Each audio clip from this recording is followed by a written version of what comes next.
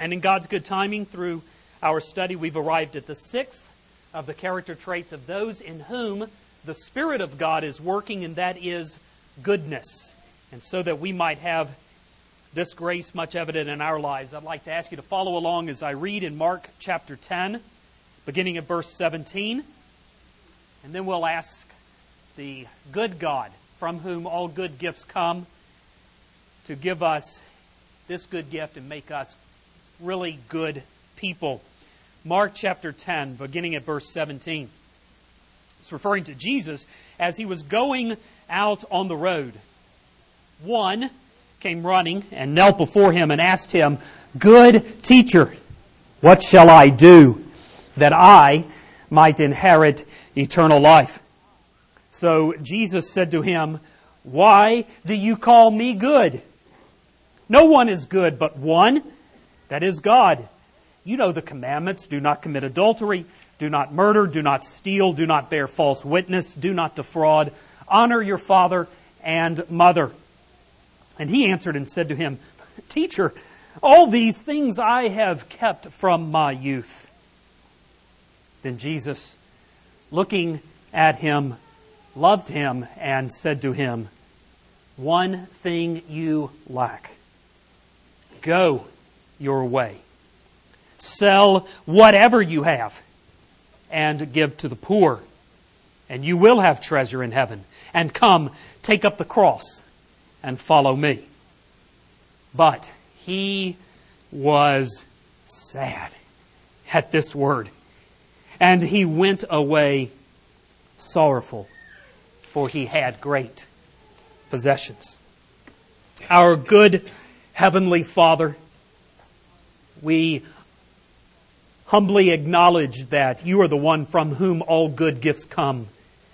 There is no shadow in you. There is no turning. There is no deceit.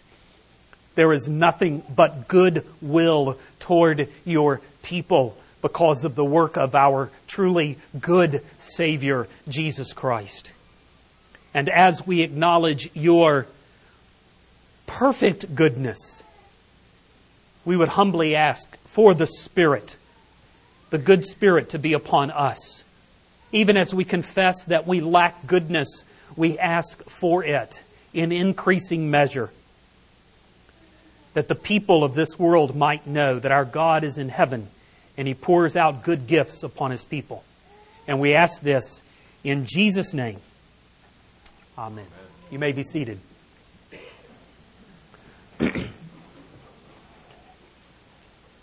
Helen and I watched a film a couple of weeks ago, and we watched it on Clean Film, so I'm not sure that it could be recommended to you. I've never seen it in the unedited version. I don't know how bad it is, but I don't want you to go home and watch it in the unedited version and think that I recommended it like that, because we did see it in the Clean Films version. But what fascinated me about the movie is how strongly they dealt with the issue of selfishness in the film. Ben Affleck is the main character, and he practices at a law firm that is run by men who use the law to cheat their clients. And Affleck has done the same. He has convinced an old man, he's confused and on his deathbed, and he went in and kind of manipulated the truth, maybe didn't quite lie to him, but certainly misled him, and convinced him to sign his will, and his vast fortune, instead of being controlled by an independent board of directors run by his granddaughter, is transferred over to the law firm. And the partners make millions off of this. And the only thing left to do is for Affleck to carry the copy of the will to the court and have it verified that it has his signature. And on the way, while changing lanes, and that's the name of the movie, he has a little fender bender. And that little event causes his whole world to unravel and forces him to come to terms with man's innate self-centeredness. And it's a very interesting probe into all of the different ways that people can be selfish. And in one turning point of the movie, Affleck is, as a partner in the law firm, he's interviewing a young man who wants a job as a lawyer in the firm, and he says, "Why do you want to be a lawyer?" And the man says, "Whoa, because of the law. Because I have great respect for the law. You see, I know that men are basically good. And the law will make sure that everything gets done right." Well, Affleck in the movie, what's good about the movie is he just laughs as much. He laughed even better than you guys did.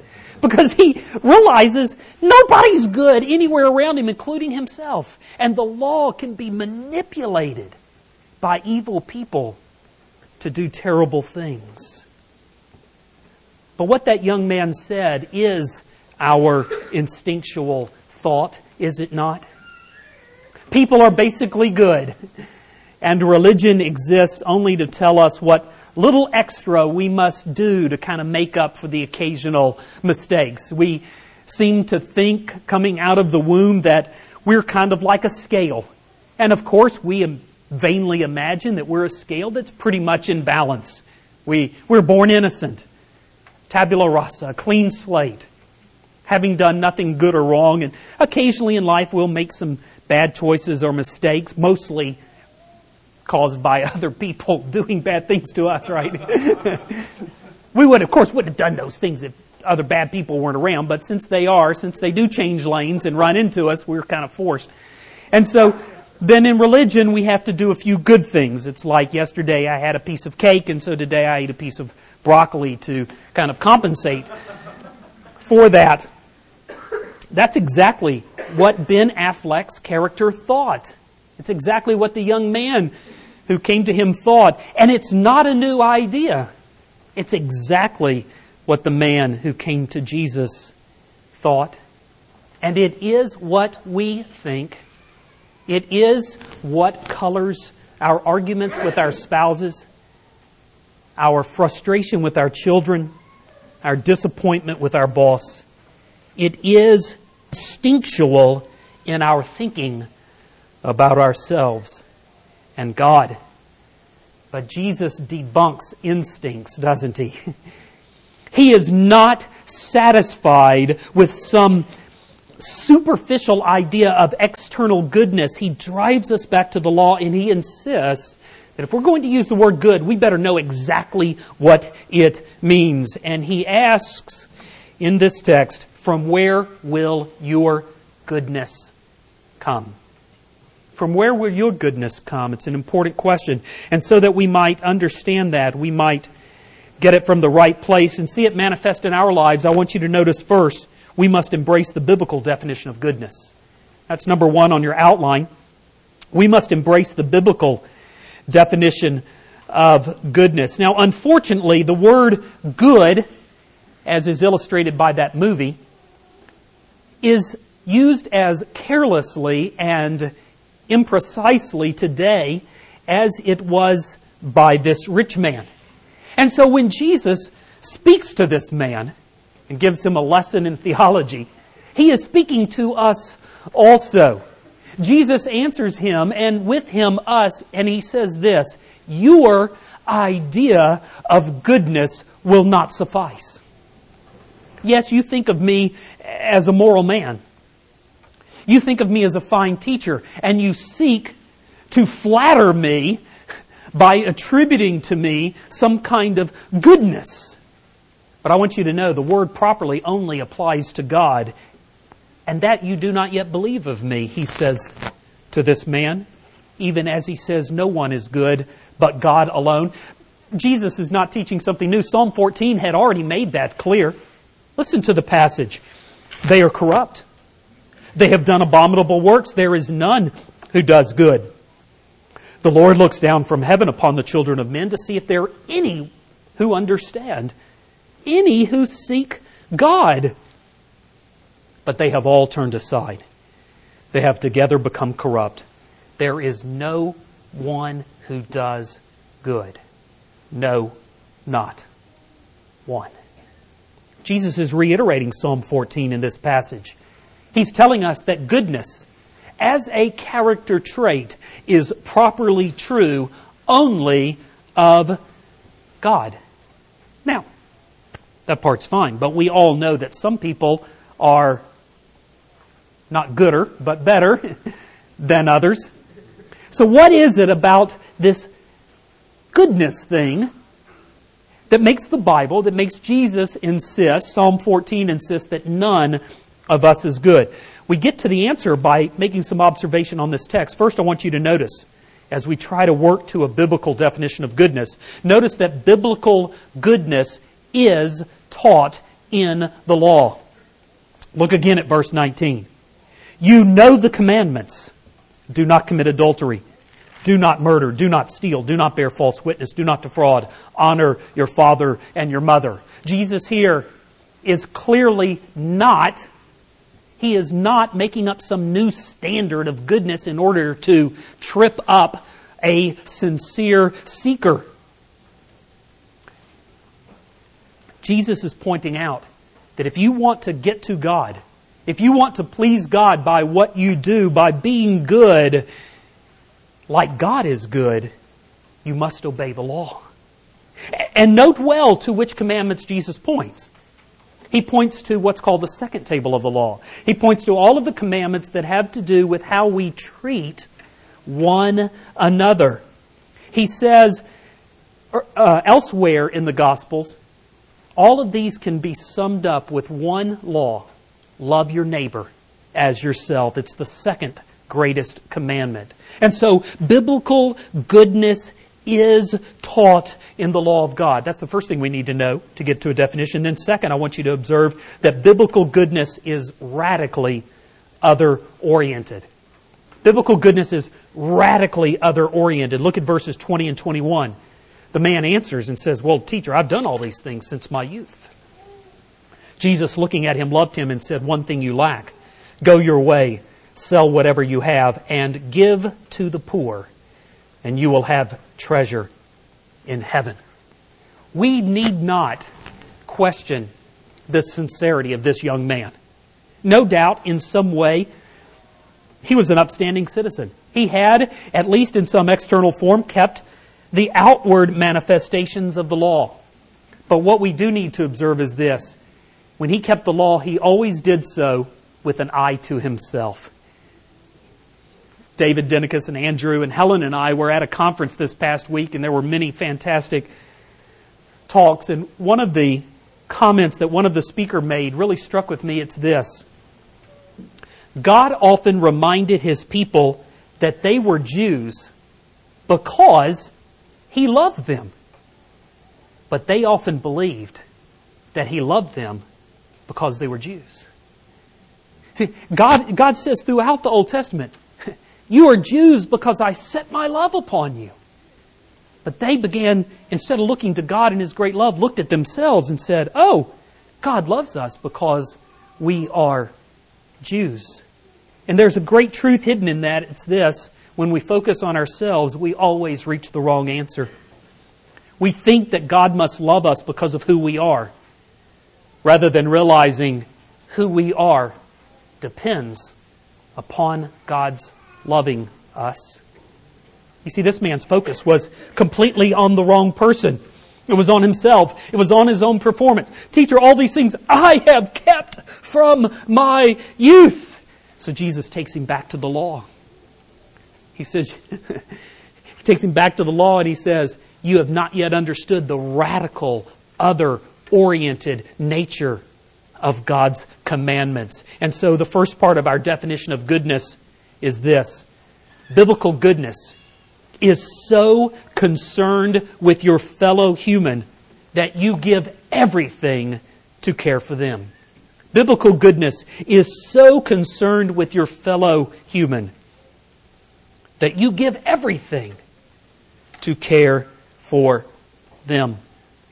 And of course, lest we are tempted to vainly imagine that the fellow humans to whom we must give everything are just those who are in our family. Jesus told us the parable, right? You remember it? One day, a man was traveling down from Jerusalem to Jericho, and he fell in among thieves who beat him and robbed him and left him on the side of the road for dead. And then a Pharisee came down and saw the man wounded in the ditch and passed by on the other side. And so too, a scribe came down and saw him and passed by on the other side. But then, a Samaritan, the most despised people of all, a Samaritan came and saw the man, and he had compassion. So he went to the man and bandaged his wounds and poured on oil and wine, put him on his horse, carried him to the inn, gave the innkeeper 2 denarii, and said, "This should be enough to take care of the man, but I'm going to go do my business. Come back through here. If there are any other expenses, I will pay them." And then Jesus turned to the man who had asked the question, the text tells us, in an effort to justify himself, and said, "Which one was neighbor to the man who fell among thieves?" Why, it was the one who had mercy. Go then and do likewise. The parable of the Good Samaritan teaches us the exact same thing that this passage teaches us when Jesus says, "Sell everything you have, give it to the poor, and you will have treasure in heaven." It's this: biblical goodness is so concerned with your fellow human that you give everything to care for them. Is that not the goodness of Jesus? Then third, we're working toward a biblical definition of goodness. We've seen that biblical goodness is taught in the law. We've seen that, second, biblical goodness is radically other-oriented. But notice, third, biblical goodness comes only through devotion to Jesus Christ. Look at verses 21b, the second part there, and 22. "Come, take up the cross and follow me." But he was sad at this word and went away sorrowful, for he had great possessions. It may not be apparent on your first reading of this, but Jesus is not suggesting that you can actually earn salvation by giving away all your money. But he is saying this: the kind of goodness God requires is the kind of goodness He has for you, which is completely interested in your well-being. And since that goodness we have not within us, it is not going to be found by our outward forms of obedience to the law. The kind of goodness we need is found in dying to self and in living for Christ. Thus he says, "Come, take up the cross and follow me." Do you see it? In order to be good, you must be dead. Christ must live in you and not your own good works. So then here is our definition for biblical goodness. Biblical goodness is that character trait which is so concerned with your fellow man, your fellow human, that you give everything to care for them, and so consumed with God that you give up everything to follow Him. Biblical goodness is this. It is that trait which is so concerned for your fellow humans that you give everything to care for them, and so consumed with God that you give up everything to follow Him. Now you should realize from that definition, to have that in my life, that is going to cost a lot, isn't it? So it should not surprise you that in Galatians 5:22, where Paul says the fruit of the Spirit is goodness, above and below, in verses right above and right below that, he tells you if you're going to have that kind of character produced in your life, you're going to have to be crucified. You're going to have to die to self. You're going to have to walk in mortification of the flesh, that the Spirit might bear such fruit. And that leads us to the second point. If we're to have the fruit of goodness in our lives, first, now that we begin to grab a biblical definition of goodness, then second, we must deny ourselves the opposite of goodness. That's the crucifixion of the flesh part. We must deny ourselves the opposite of goodness, and the opposite of goodness is selfishness. It's selfishness. An ambitious farmer was unhappy with the yield his corn was getting. And so he began to do some research, and he found this new hybrid of corn. And he bought some of it and planted it, and the results were phenomenal. There was a tripling of corn that he got in. Well, all of the neighbors see this, and they are fascinated, probably coveting a little bit. So they went to the farmer and begged him to sell them some of the seed. But the farmer refused, because he was afraid that if he gave his neighbors the seed, he would lose his competitive advantage. He did not want to simply have a great crop. He wanted to be the only one with a great crop. And then the next year he planted his seed, and well, it was a good harvest, but it wasn't quite as good as it was the year before. And then the third year he did the same, and it was almost back to where he had started. And by the fourth year, he had no increase over his neighbors. And he began to research why, and he found that his prize corn was being pollinated by the neighbor's crummy seed. Selfishness is self-destructive. Selfishness is self-destructive. It seems like if you just grab on to things and make yourself the focus and try to get all the gusto you can in life, that surely you're going to get more than the poor sap next to you, right? The most toys wins. And it seems if we go through life grabbing and grabbing and grabbing, we will end up with a lot, and yet that's not true. Selfishness is self-destructive. What did Jim Elliot say? He is no fool who gives up what he cannot keep to get what he cannot lose. Or Jesus, he who would save his life must lose it. Do you remember the song in Oklahoma? Oh, what a beautiful morning. Oh, what a beautiful day. I've got a wonderful feeling. Everything's going my way. Isn't it interesting how our moods are so affected? No, let's not even say. Isn't it interesting how our moods are so controlled by whether we perceive that we are having a good day? Think about it.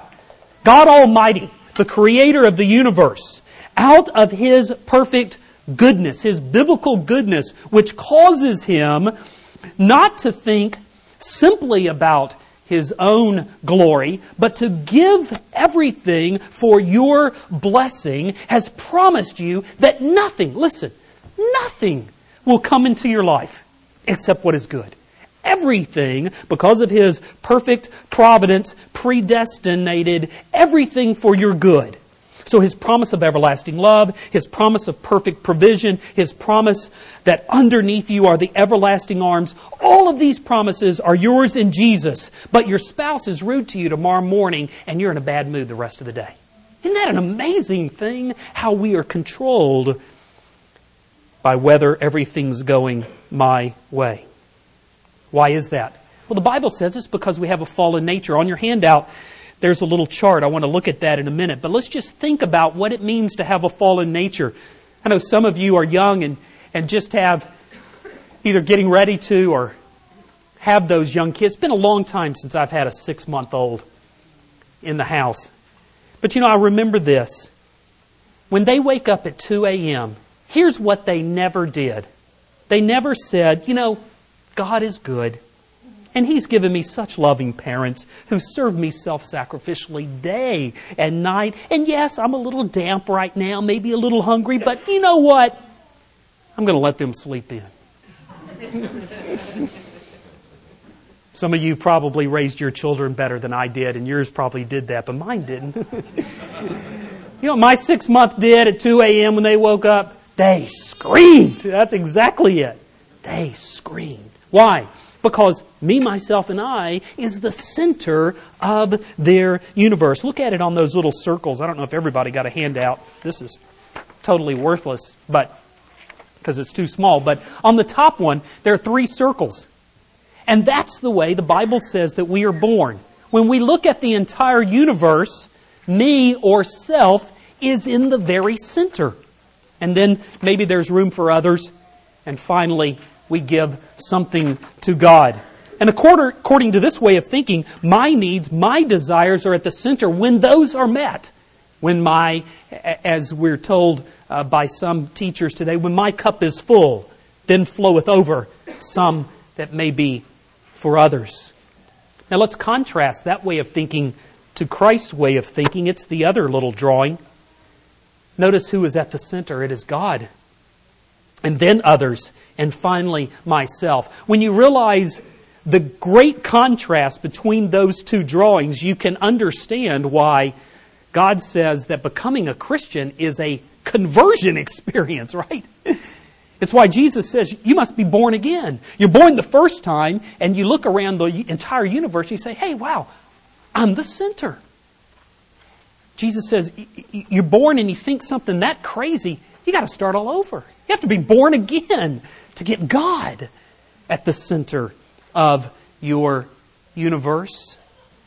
That's the transformation that must happen. And you can see as you look at the difference between the two drawings, a self-centered way of thinking must die if Christ's Spirit is to live within us. Did you hear about the two friends who went to the family restaurant? Do you know what a family restaurant? That's where you both get a plate, and instead of each of you getting a salad, they put a big bowl of salad in the middle, and then you kind of divide it up. And they did that and did okay. And then the waitress brought out all of the other food. She brought out a big platter of mashed potatoes. Those are fairly easy to divide. And then some vegetables, and nobody wanted those. So those were easy to divide. And then she brought out the steak, but the chef had already cut the steak and did not quite cut it in half. Cut one piece kind of small, maybe like a 4-ounce petite. And the other one was a 12-ounce man-size steak. So one of the guys reached over and grabbed his fork and speared the small piece of meat and stuck it on his friend's plate. Grabbed the large one for himself. Well, his friend was infuriated. He said, I can't believe you did that. The other guy said, what's wrong? Well, but you shouldn't have done that. That's not well, what would you have done differently? Well, if I were serving, I would have taken the small piece for myself and I would have given the large piece to someone else. And the guy looks down and he says, but I've got the large piece. It's exactly what you wanted.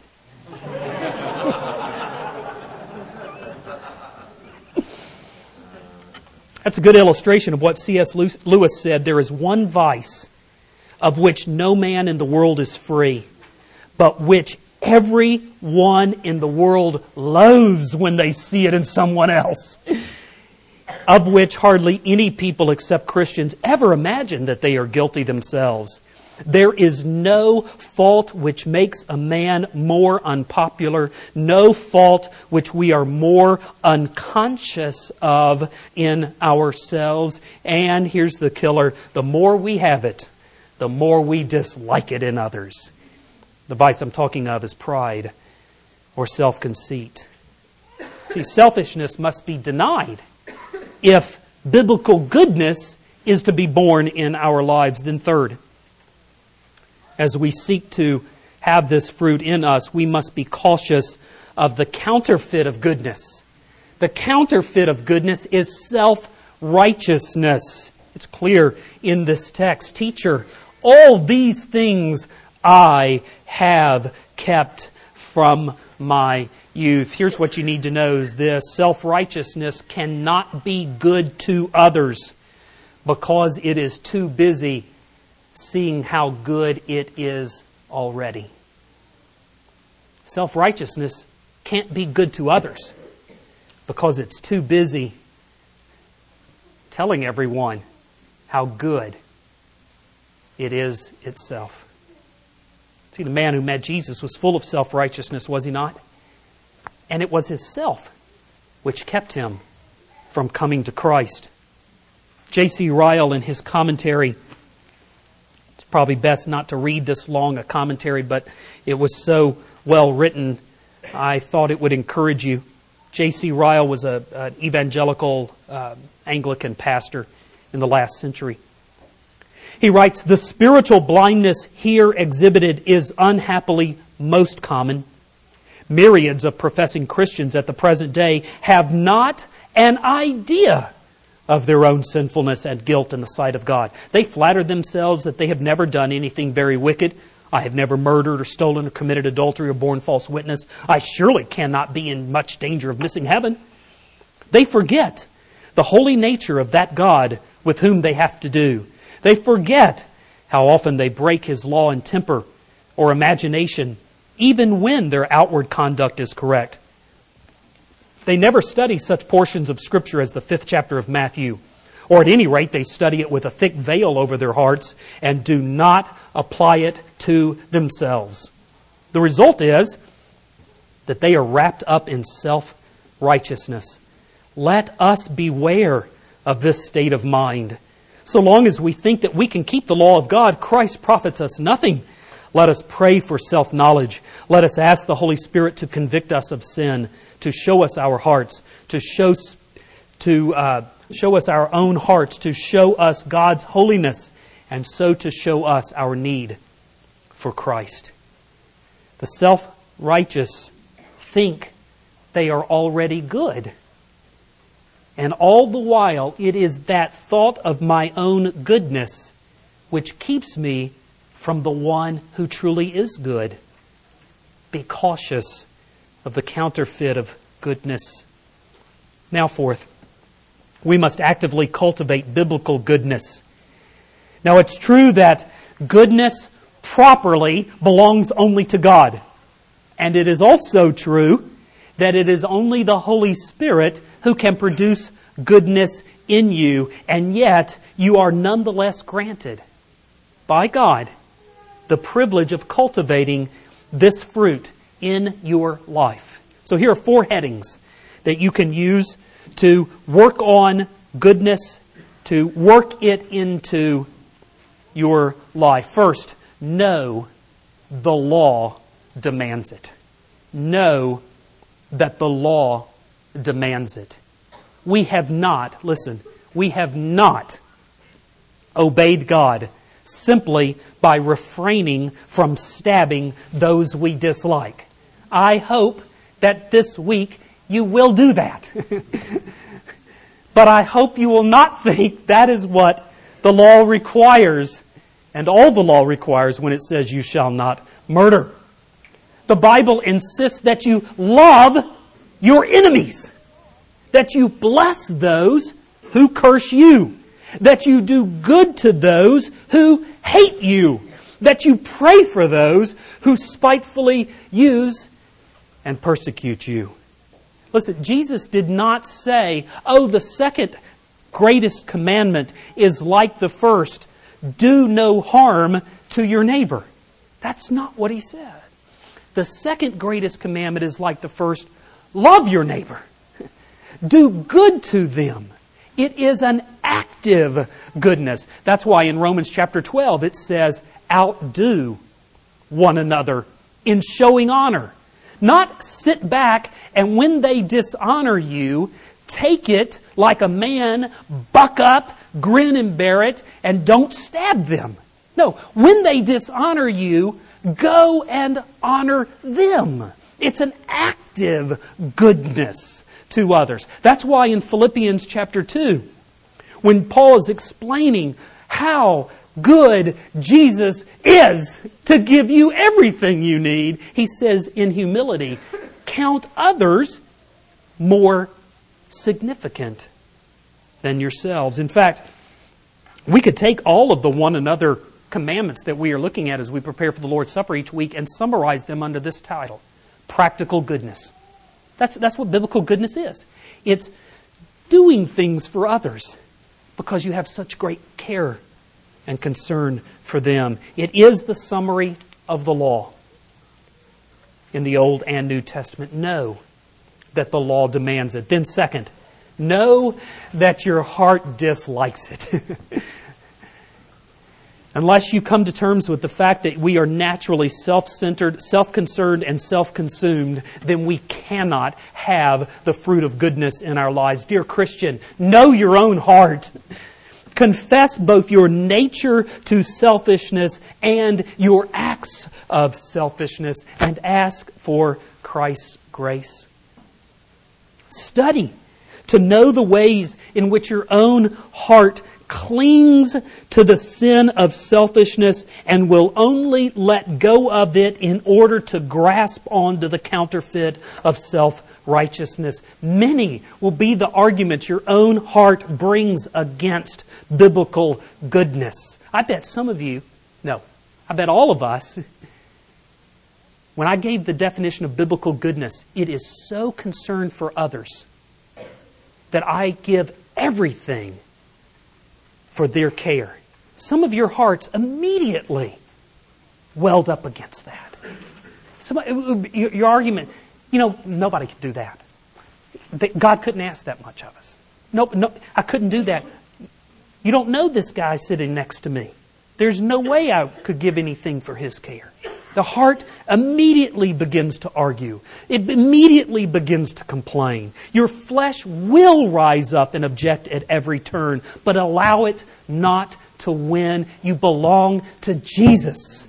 You have crucified the flesh with its sinful desires and passions. Yes, it has sinful desires and passions. Yes, it says we will not be good, but it's dead. You belong to Christ.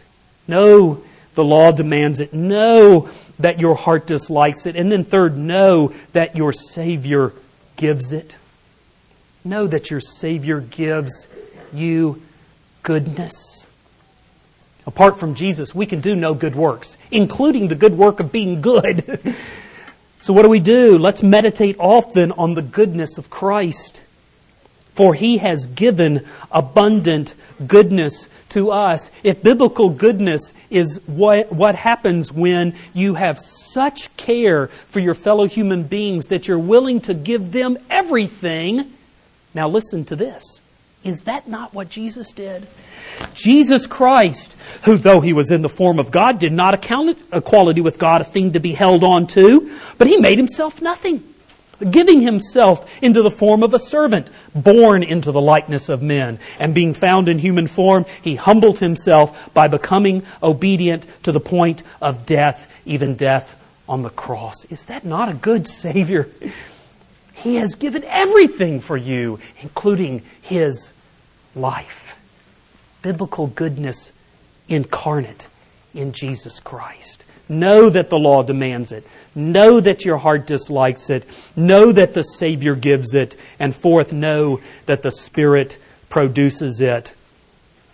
Biblical goodness is not that which we screw up by trying harder to care for others. It is a work of grace. So what do we do when we do not do good? What do we do when we do not do good? Well, we call upon the Father. Jesus said, if you ask for a fish, He will not give you a stone. And so, in the same way, the Father gives the Spirit generously to those who ask. It is a work of the Spirit to have goodness in us. So call upon the Father, who gives the Spirit generously to those who ask. If you look inside your heart and you find you desire not any goodness, call the elders together. Bring them together and say, brothers, I have no desire to do good for my enemies. I don't even have a desire to do good for my husband. Plead for me, for Christ's goodness to flow through me. Memorize passages of Scripture which the Spirit can use to transform your thinking. Remember that picture. The reason we are not naturally good is because we think we is at the center of the universe. Plead with Christ. The Spirit uses the Word to change our thinking. Right? Romans 12:1-2, be transformed by the renewing of your mind, so that you may test the good and perfect will of God. The reason we do not know what it is to be good is because our minds are not transformed. We still have me at the center. Memorize Scripture that change our thinking. Memorize Philippians 2 or that passage from Romans 12 that I quoted. Place yourself in a position where other-oriented ministry is necessary. That's an incredibly good way to build up goodness in your life. Force yourself. Put yourself in a place where I have to do other-oriented ministry. And then when you fail, admit your failings to one another, that we might pray for one another. We must abide in Christ, that the Spirit of Christ might abide in us. One day, Alexander the Great was walking down the road.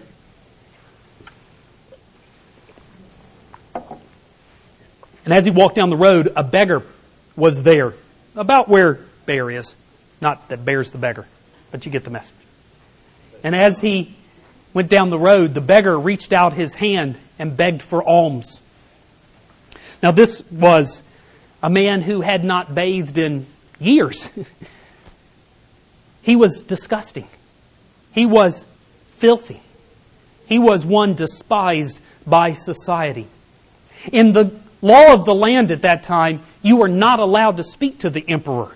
Certainly not allowed to hold up your hand toward the emperor's face. It was an act of capital offense for which you could have your hand sliced off by the emperor's sword bearer. But nonetheless, he did it. And he begged for money. And this was at a time when, for this man, not for this man, but for this man, a few copper, he had no house, he had no family, he had nothing. A few copper coins could have been enough to feed him for months. And as he went by, Alexander the Great reached into his purse and pulled out a few solid gold coins, threw them to the beggar. Well, the crowd around Alexander the Great who saw this, they were shocked. What are you doing? A couple of copper coins would have been enough for old Bear. He didn't want anything like that. Can you imagine if Pastor Phil, when he got off the airplane on Friday night down there at the airport, had seen a beggar and he'd reached in his pocket and pulled out a wad of 17 $100 bills and given to him? We would have said, man, something wrong with you, Phil. Right? And so the courtiers said, what are you doing? What are you doing? A few copper coins would have suited that beggar just fine. And Alexander the Great said this, yes, a few copper coins would have suited the beggar, but gold coins suit Alexander the Great. You know what? You're not going to find many people that deserve your goodness. But here's the good news. The Spirit doesn't say, go out and find those suited for biblical goodness. The Spirit asks you this, are you not suited to give it? Father, would you have mercy on us and make us the kind of good people that the Bible describes, not good in our own self-righteousness, not good because we look at ourselves, but good because we look at a good Savior. Good because we look at a Savior who has given everything for us. And Lord, would you do exactly what you promise in the Word, which is to give your Spirit to those who need. I confess, Father, I need your Spirit. There are times when the Spirit convicts me of a need to be good and my heart resists it. I too often look and see to try to determine those who are suited for such lavish goodness. Would you remind us, not that those are worthy to receive, but that we in Christ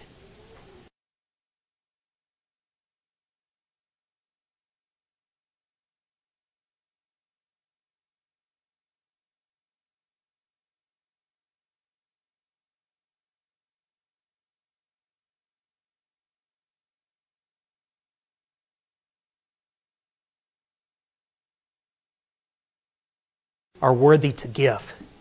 And would you make us people who are good? For we pray it in the name of our good Savior.